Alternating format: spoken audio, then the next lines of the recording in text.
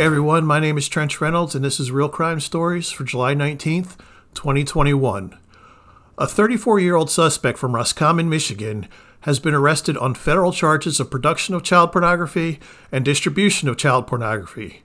However, his alleged crimes go much deeper than that, and as you can tell, they involve the mobile messaging app Kik. Hey Trench, I bet you're saying, why do you have so many stories about Kik? Well, that's easy. It's full of sex offenders, pedophiles, child porn collectors, and child traffickers. Anyway, an undercover FBI agent went into a known Kik creeper chat room and asked if anyone was going to be home with young kids. One user responded with, "Tonight I will be." This user is then said to have sent the FBI agent multiple images of a young girl being sexually abused by an adult male. The user then went on to say that he had a 6-year-old girl in his care. Investigators were able to trace this activity back to the suspect. They were able to match the tattoos visible in the image to the suspect. The story doesn't end there, though. The suspect's defense attorney argued for the suspect being released on bond. The attorney even presented 2 letters written by the suspect's girlfriend and, of course, his mom. Here's what the girlfriend had to say. "He is an extremely hard worker, very meticulous, and takes pride in every job that he does," the attorney said, quoting the girlfriend's letter. "He is highly recommended and a respected businessman in and around the community we live in, so much so that his schedule is full for months to come." The girlfriend then went on to write that the suspect is the most caring, compassionate, and gentle man that I know. Hold your comments from now. Let's hear from Mom. The suspect's mother also said he could stay at her home, the attorney said. You'll be happy to know that the judge ruled that the suspect be held until trial.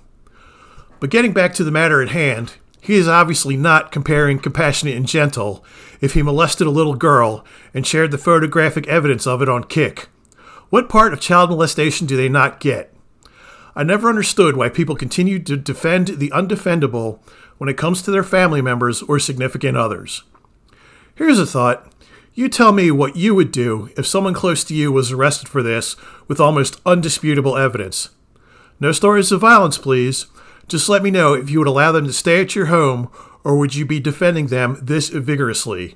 Leave a comment below or send me an email at realcrimepodcast@gmail.com.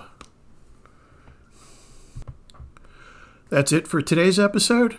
If you want to read more stories like this, you can do so at my website at realcrime.net. Or if you want to listen to more of these podcasts, you can go to realcrimestories.net or go to realcrime.net and click on podcasts. You can also listen to wherever most podcasts are available. If you'd like to contact me directly, like I said, you can reach me at realcrimepodcast@gmail.com or you can go to realcrime.net and click on contact. You can also go to realcrimestories.net and click on voicemail, which could be played on a future show.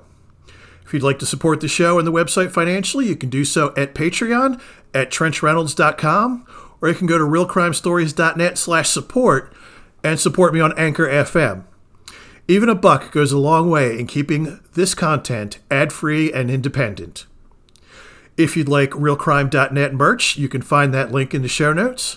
And if you want to follow me on social media, you can do so on Twitter at Trench Reynolds, or if you just want to follow the website and the podcast, you can do so at RealCrimeNet. And if you'd like to follow me on Facebook, you can do so at facebook.com/RealCrimeNet. And remember, try not to let anyone else tell your story, because you are here for a reason. I've been Trench Reynolds, and this has been Real Crime Stories.